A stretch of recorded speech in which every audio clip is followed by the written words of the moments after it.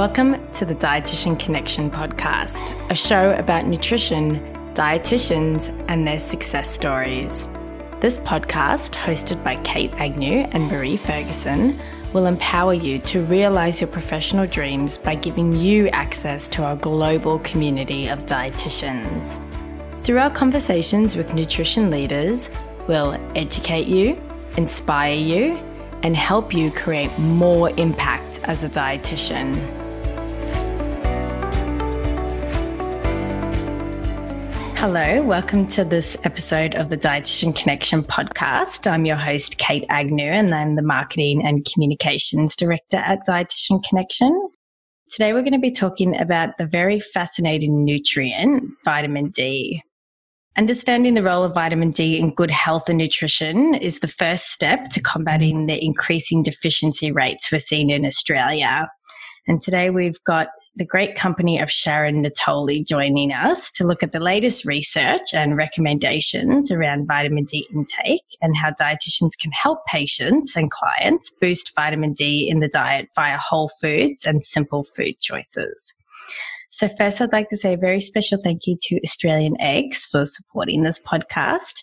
And I'm so grateful to have the company of Sharon Natoli today. Hi, Sharon. Hi, Kate. How are you? Good, thank you. Yourself? I'm well, thank you. Welcome to the show. Thank you for being with us. Thanks for having me. So I'm just gonna give our listeners a little bit of a background about you. So Sharon is a dietitian, author, speaker, and director of Food and Nutrition Australia. And Sharon's expertise lies in creating and connecting messages about food, health, and nutrition with clients and consumers in a way that resonates with them and really inspires change. I love that, Sharon. Thanks, Kate. Yes, inspiring change. I think that's what we're all about as dietitians, aren't we? Definitely. And Sharon, you've been an advisor to Australian Eggs for the past 15 years. And as a result, you're an expert in egg nutrition. Sorry, I couldn't help myself there. I know there's so many egg puns, but yes, that's very appropriate. I have been working with Australian Eggs for a long time, so it's great to have the opportunity to talk about, I guess, something else outside of eggs and cholesterol and focus a little bit on vitamin D. Yes, I'm really looking forward to this conversation because, Sharon, you were involved in guiding the independent nutrient testing for Australian Eggs in both 2007 and 2018 and interpreting the results into meaningful messages for consumers, healthcare professionals, and also the egg industry. Yeah, so maybe remind us, Sharon, just to start off with, what exactly is vitamin D and why is it important? Yes, vitamin D is an interesting nutrient, and I think most dietitians will probably agree because it's, I guess, not a vitamin in the usual sense. You know, we think of vitamin C and vitamin A, vitamin E, and they're all nutrients that have recommended dietary intakes because they're essential to get them from our diet. Whereas vitamin D is a little bit different in that we can get our needs met through sunlight exposure if we're getting enough sunlight on our skin. And so the dietary intake of vitamin D is then a little bit more variable depending, of course, on how much sunlight exposure we're getting. So vitamin D, comes in different forms, two major types of vitamin D2 and vitamin D3. And then, of course, it's converted to an active form through the liver, which then goes into the bloodstream, which is the 25-hydroxy vitamin D. And that's the type of vitamin D that we test for when we're looking at assessing vitamin D status. So vitamin D I've always found to be a little bit complex, to be honest, because it's a little bit different to some of the other nutrients. Well, we're going to unpack a lot of that today, thanks to your help. So maybe just reflecting on them at the moment, there's a lot of chatter about supporting the immune system. So could you explain what role vitamin D plays in immunity? Yes, well, interestingly, I guess we all know vitamin D for its important role in bone health and, muscle function, and its important role for assisting calcium absorption through the small intestine. But there's so much research on vitamin D across many different areas at the moment, as many dietitians I'm sure will know because we keep reading about it. But one of the areas that we know vitamin D is important in now is for immunity. And that's because the vitamin D receptor is expressed on different immune cells. And so vitamin D has an effect on things like the expression of B cells and T cells and the antigen presenting cells. So vitamin D has an important role to play both in autoimmunity as well as helping to boost our immunity. Great. And what are the current adequate intake recommendations for vitamin D? Yeah, so they do vary across age groups. For children 19 to 50 years, it's 5 micrograms. And I guess another thing is in Australia, we do refer to vitamin D intakes in micrograms, whereas often, we see supplements in international units and then we've got to convert, and that makes it a little bit more complex again. But so 5 micrograms in terms of the nutrient reference values for children and adults up to the age of 50 years. And then as we get older, just because our skin as we age doesn't convert the vitamin D as readily and easily, then our requirements go up. So the adequate intake from 51 to 70 years is 10 micrograms. And then once we're over 70, it's 15 micrograms. Right. So and I should say, because we work a lot in labelling, and I guess the work that we do with eggs and the recommended dietary intake in the Food Standards Code is 10 micrograms. So it kind of, it sits in that older adult level. Great. And I'm really keen to get more into the intake data. So just looking at this, what does the latest research suggest? In terms of the adequate intake recommendations, I guess one thing that we have to acknowledge is that the NRVs are now getting on a bit in terms of when they were last produced. As we know, they were done in 2006. And since that time, I guess in the US, we've seen they have reviewed their vitamin D recommendations, and they're a little bit higher than ours. So when they did their review, which was 2010, which is still, I guess, a little while ago now, but their recommendations in the US are 15 micrograms for people up to the age of 70 years, so a little bit higher than ours. And then once you're over 70, it's up to 20 micrograms, so also a little bit higher than ours. So once the NRVs are reviewed, it'll be interesting to see whether, the vitamin D recommendations do change or not. But I guess having said that, we know that many Australians don't meet those levels that we have now anyway. So we've still got some work to do just in terms of, I guess, getting our intake up to current adequate intake recommendations. And dietitians are a huge part of that as well, aren't they? Yes, for sure. Because we know that, people are getting less sunlight exposure, and we've got to manage and balance that, sun exposure message with meeting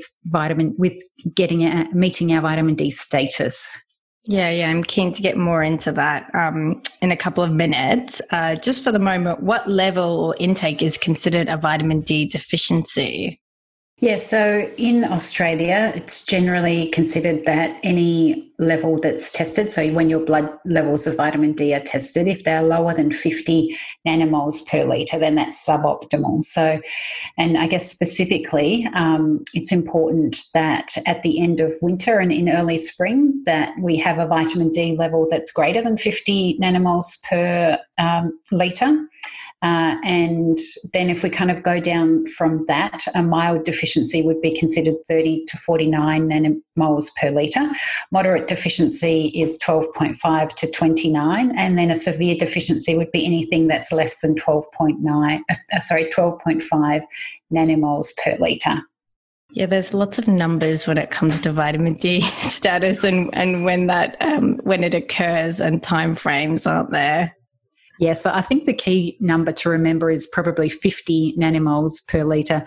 If you're below that, it's not good. If you're above that, you're good. Yeah, that's good.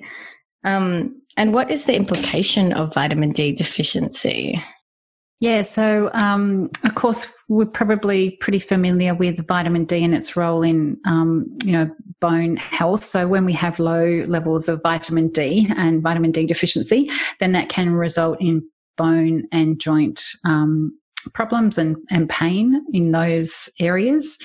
And in older people, of course, it can increase the risk of falls and bone fracture, which in itself is a big risk factor, for mortality. And then I guess we also, unfortunately, starting to see the odd case of rickets, which is, if kids have long-term vitamin D deficiency, then that's a real problem in terms of, softer bones and stunted growth and those types of more severe problems, which we obviously want to avoid. Yeah. Sharon, I'm wondering if we could talk more about the deficiency rates in Australia. Can you give us an insight into, what those rates are like, and also then maybe compare it to the rest of the world? Yeah, so there was a study that was published in the British Journal of Nutrition last year, which was an analysis from the Australian Health Survey.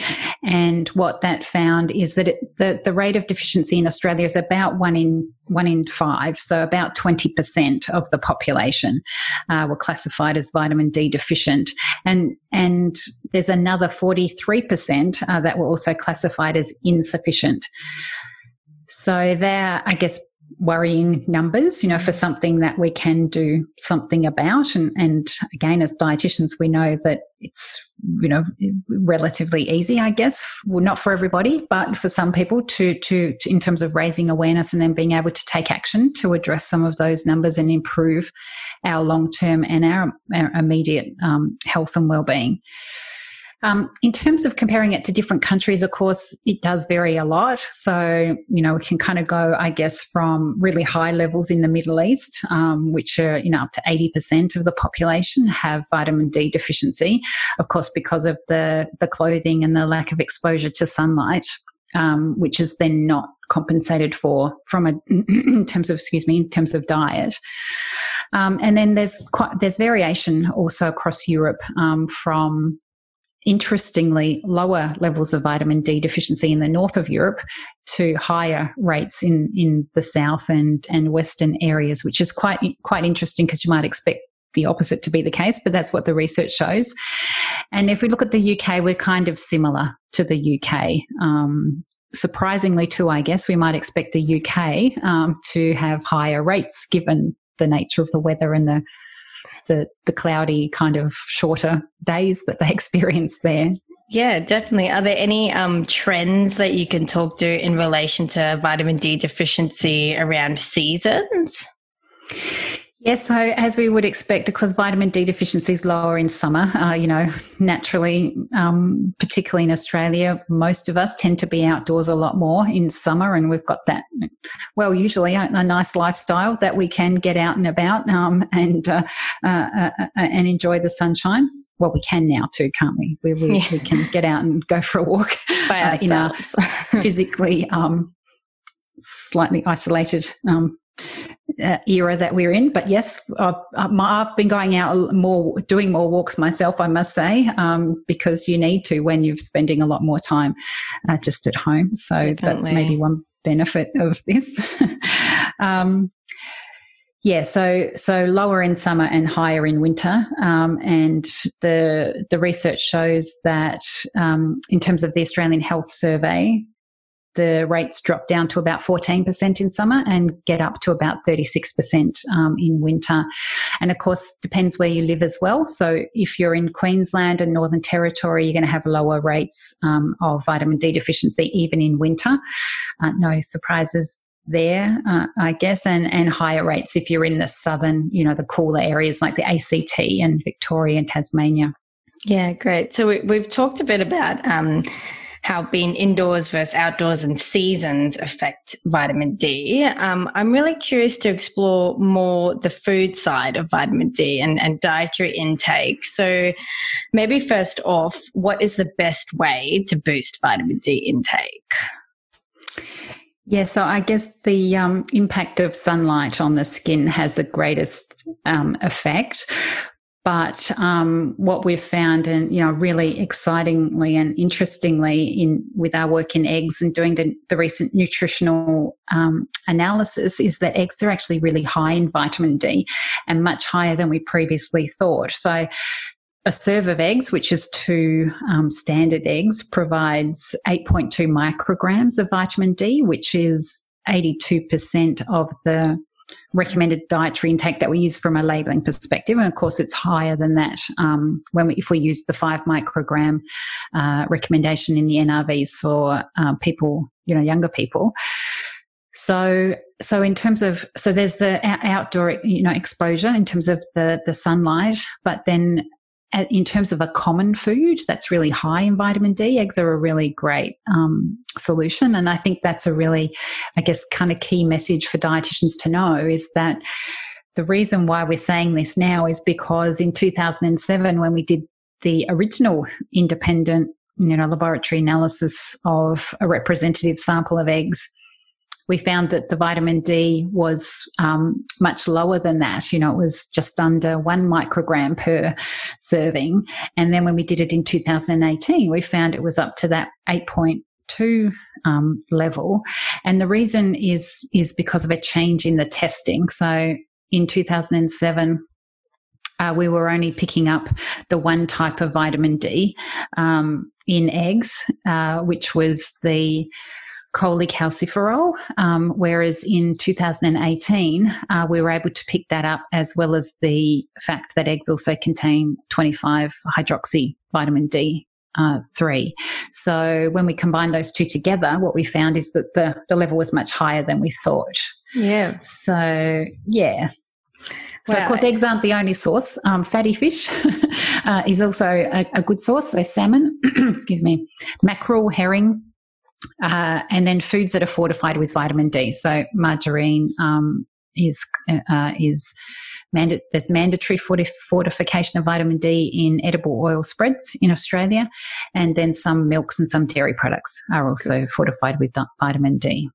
And eggs are obviously a perfect example of how a whole food can provide vitamin D. So what did you say? We've got 2 eggs equals 82% of the RDI? Yes, it's very high. And the thing about eggs is that they're suitable for all different life stages. They're a food that lots of kids love, easy to put in a lunchbox as a snack, a boiled egg. They're great for lunch, adults, older people, and there's so many other good things in eggs as well. Yeah, they're nutrient powerhouses. They are. Yeah, that's great, Sharon. So you've talked a little bit about how meals can be changed to incorporate eggs. If you were to just provide a simple food swap or two about how to swap something out for eggs for those dietitians who are working with clients who do need to look at their vitamin D dietary intake, what would you suggest? Well, I guess we'd always target the discretionary foods, so if people are snacking on chocolate chip cookies or chips or, those kind of snack products, a boiled egg is a great snack swap. And we often, for some people don't really think about eggs as a snack. So that's one thing to consider. And then adding eggs as a topping, for toast. So eggs on toast rather than maybe jam or honey or something that doesn't have the nutrient density of eggs. And then for dinner, if for kids, you're much better off to give them some scrambled egg omelette frittata than chicken nuggets or, fish fingers or what have you, depending on the quality and where they come from. But you can get a lot more nutrition in those different times by swapping out some of those lower nutrient content foods for eggs. You've talked a little bit about the different forms of vitamin D. I'm really keen to get to the bottom of a question that I think comes up a lot for dietitians. Is it true that the vitamin D you absorb from the sun is different to the vitamin D that is absorbed from food? The short answer is no, because the vitamin D that your skin, the vitamin D that's created when sunlight hits the skin, is the same type that you might get from like eggs or other animal-based foods. You do get the other type of vitamin D, which comes more so from your plant foods, is different. So you don't get that. So the ergocalciferol, which is the vitamin D2, is different. So that only comes from more your plant-based foods. Say like that's the type that you would find in mushrooms. Whereas the cholecalciferol, the vitamin D3 that comes from foods, will be the same as what's produced when sunlight hits the skin, and that will go to the liver and be converted to the 25-hydroxy vitamin D3, which is then circulated through the body. Great. And do we know, I have heard about putting your mushrooms in the sun to sunbake. Do we know what form it is then in that case? Yeah, so that the reason why the vitamin D increases is because the UV radiation converts there's a plant sterol in the mushrooms that's converted to the ergocalciferol. So you get that higher amount. Really keen to get your thoughts on whether dietary vitamin D is important no matter what level of sun exposure you have. Can you talk to that? Yeah, so you can get all of your vitamin D requirements met through sunlight exposure. So you don't have to have vitamin D in their diet. So the key thing is whether people are getting the amount of sun exposure that they need. So yes, the recommendations or what we know is that your requirements can be met through sunlight exposure. But given that many people spend a lot of time indoors, we have sun protection guidelines for kids. We have older people in residential care not getting out very much, and then of course people who wear veils and in terms of what they're wearing and blocking out the sun in terms of it being able to get onto the skin, then dietary sources become more important.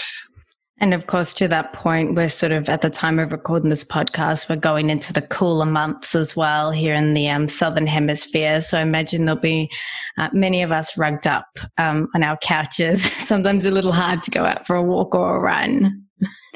It is, and the recommendations for sunlight exposure in winter are up to kind of 30 minutes a day, and it's kind of, you also need to expose some of your skin. So if you're walking in a cold environment, even if you're getting out, I guess, in winter, you may not necessarily be exposing enough of your skin to the sunlight to meet your vitamin D requirements. And I guess that's why it's pretty exciting for us to know that, you know, in a serving of eggs, you can get 82% of the recommended dietary intake, or, you know, the 8.2 micrograms, because it just makes it a really useful alternative for people to have.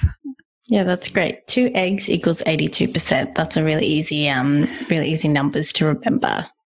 Yes, it is. Yes. And we should put it in context too, and also say, you know, salmon provides a serve of salmon provides around 6 micrograms. And you will get, bits and pieces from dairy foods, cheese and milk and yogurt, particularly obviously if they're fortified, they're going to be a bit higher. Sharon, I'm keen to dive into the conversation around vitamin D from whole foods versus supplements. Is there benefit to having one or the other? Yes, well, I guess as dietitians, you know, it's always our preference to recommend whole foods over supplements where we're talking to a generally healthy population. Of course, if someone has vitamin D deficiency, then the way to get that up is through supplements, because they give us a much higher dose, and as we know as dietitians, that's what's often needed to recalibrate our vitamin D levels, along with other deficiencies that we might see in terms of, I guess, general treatment. But in the general population, if we're healthy, then of course the benefits of getting vitamin D from whole foods is that you also get, of course, a whole lot of other nutrients and other substances that food comes with that we don't find in supplements. So if we think about, for example, getting vitamin D from eggs as a whole food, then we also get a whole range of other vitamins and minerals as well, things like selenium and iron and B vitamins, and substances like choline and omega-3s, and of course the protein. So there's a whole range of other nutrients that, as dietitians will know, come packaged up in whole foods. Yeah, that's a great point. And is there any research you've come across that can talk to the effect of vitamin D from whole foods versus supplements? Well, it's a really great question, Kate, because at the moment, Australian Eggs are looking at funding some research in that very area so that we can get a little bit more information about specifically how well a food like eggs can contribute to raising people's vitamin D levels, so testing the blood levels of a source like eggs versus supplements. So it's something that we're looking into right at this moment. We'll be very interested in learning about the findings when you can release them. Yes, we're definitely looking forward to it. We have a great research group that we've got lots of confidence in to do that study, and looking forward to the results of that, because it really does help to build a further case around the efficacy of the nutritional value of whole foods when it comes to maintaining our nutritional status. And we know that's really important today more than ever, where we need to be eating, for many people, less kilojoules because of our sedentary lifestyle, but getting the same amount of nutrients. So, nutrient density and the effectiveness of the nutrients that are found in foods is an important thing to research. Great, Sharon. This has been a really interesting chat. I've learned a great deal, and you've definitely helped me make sense of a lot of the numbers. I'm wondering, just to maybe wrap up and think about maybe the key practical element here. What is one solid piece of advice that dietitians can offer to their patients relating to vitamin D? Can I say two things? Yes, sure. Well, look, I would definitely say get outside, exercise outside, and also make sure that you're including eggs regularly in your diet. Two useful pieces of advice and a good starting point, and particularly useful right now, given most of us are spending a great deal of time indoors. Thanks, Sharon. Thanks so much for your time today. It's been a really interesting chat, and I really appreciate you drawing on all of the work you've done with Australian Eggs, all of the research, your very fascinating background in this very fascinating area. Thanks, Kate. Thanks for having me. And for our listeners, if you'd like additional resources about vitamin D and also all of the other aspects of egg nutrition and patient resources, you can go to australianeggs.org.au, and we'll put the link in the show notes as well for that. And I want to say a very special thank you to Australian Eggs as well for supporting this podcast. Thanks for listening, wherever in the world you're tuning in from. If you did enjoy this podcast episode, we would really appreciate if you could leave a review for us. Leaving a review actually means the podcast gets to more dietitians, and it can only elevate our profession if we work together. So please hit that review button, tell us and other people what you thought about this episode. Another way to share your learnings from this episode and keep the conversation going is to take a screenshot of your phone screen, add your message, and share it on social media. Don't forget to tag us at Dietitian Connection so we can share it with our following of over 30,000. Tell us what you learned and what future topics you'd like us to cover. If you'd like to access the show notes, they are available at dietitianconnection.com/podcasts. Dietitian Connection is a global community of over 13,000 dietitians, and we offer free professional development, job opportunities, resources, and connections. We're committed to bringing dietitians together so we can create more impact and elevate our profession. And you can easily become a Dietitian Connection member for free by signing up at dietitianconnection.com.